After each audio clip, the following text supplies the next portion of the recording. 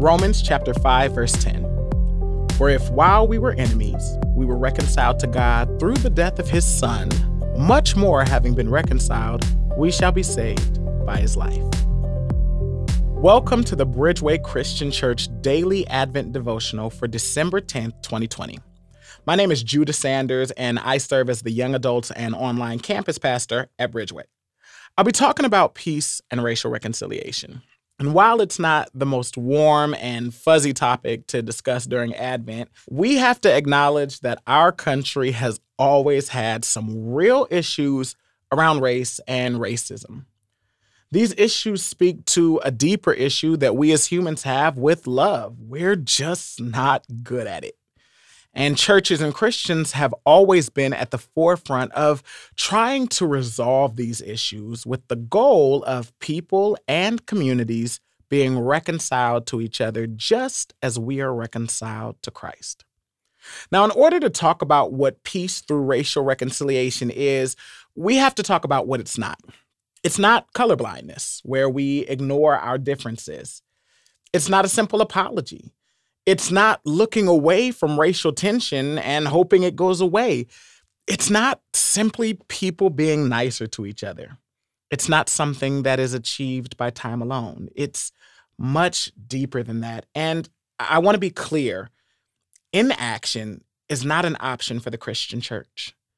Race, racism, racial reconciliation, it's all a theological issue that the church has to be deeply concerned about. And so today, I want to give you some tools for beginning to think about racial reconciliation. And I want to traffic in the hope that racial reconciliation and peace is a real possibility for us all in Jesus, the colored man who was once assassinated as a result of political, racial, and cultural violence.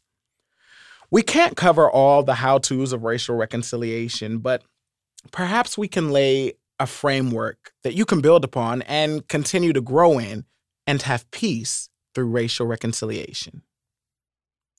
To begin, I want to invite you to discontinue thinking of reconciliation as a noun, as a place to arrive or a thing to attain, and instead think of it as a verb, as continual action that is to be done and is being done. And I'd invite you to consider some of the implications for racial reconciliation that can be gleaned from the way that Paul describes Jesus reconciling us to himself. The beginning of Romans 5 and 10 says, "For if while we were enemies," and I want to stop right there because the first thing we can notice is that Paul describes this reconciliation process as beginning with an acknowledgement that there's a problem. Paul doesn't sugarcoat it. He doesn't run from it. He doesn't make it easier to digest. He calls it what it is. He calls us, including himself, what we were to Jesus. We were Jesus's enemies. And I'm sure this wasn't the most comfortable thing to say or think for Paul, who really loved God and wanted to follow God.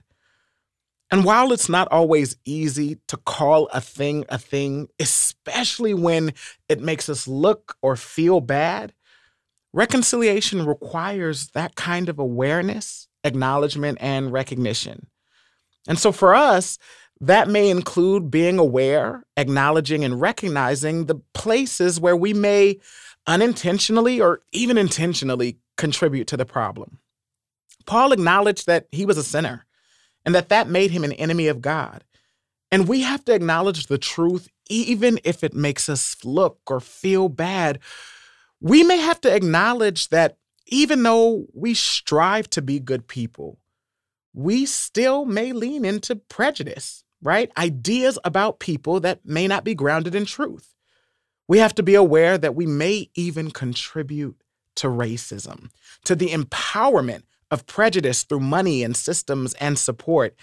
And for sure, this is super hard and super painful. But let's look at the second part of Romans 5 and 10. It says that we were reconciled to God through the death of his Son. The scripture is clear that we're reconciled to God not by warm, fuzzy kumbaya moments, but by God himself having to sacrifice and die, having to go through the most extraordinary pain that anyone has or ever will have to endure. And so I want to suggest for us today that the process of reconciliation might also be painful for us. It might be hard. It might require immense sacrifice.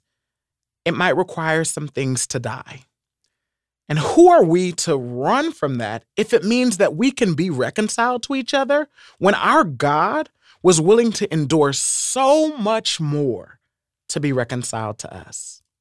Reconciliation requires sacrifice. And some of those sacrifices may include relinquishing ideas that we may have had all our lives. It may mean considering that maybe the things we thought were true aren't true, or at least are incomplete.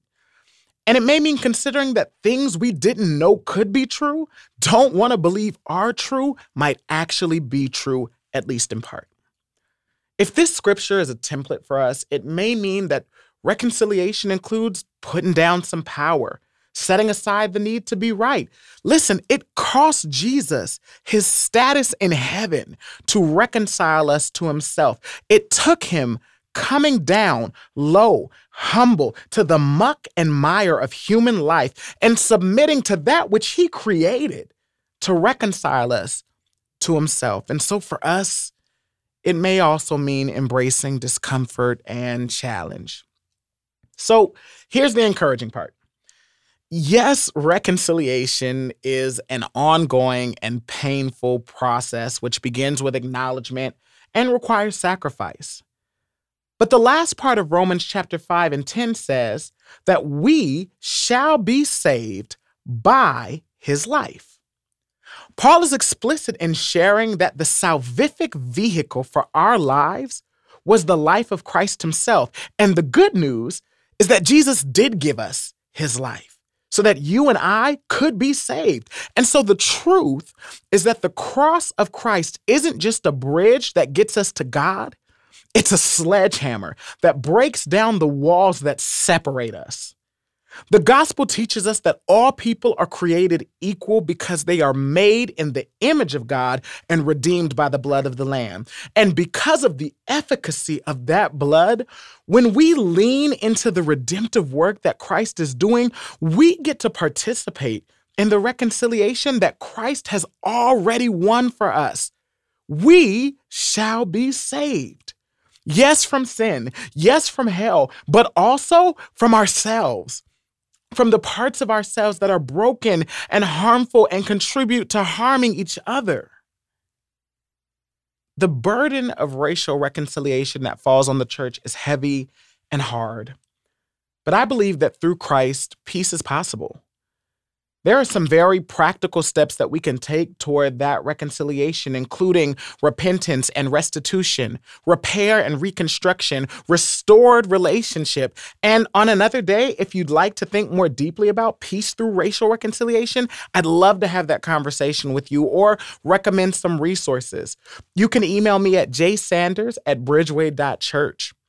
You can also watch Bridgeway's Healing an Ethnically Wounded Nation series at www.faithandculture.church. Forging peace through racial reconciliation is hard, but it's possible. It'll be painful, but it's possible. There are going to be moments where it feels like God has forsaken us, but it's possible. And even more importantly, it's worth it. How do we know? Because Jesus paid for it already, paid the ultimate cost, his blood. For God so loved the world, the whole world, and everybody in it. And so can you.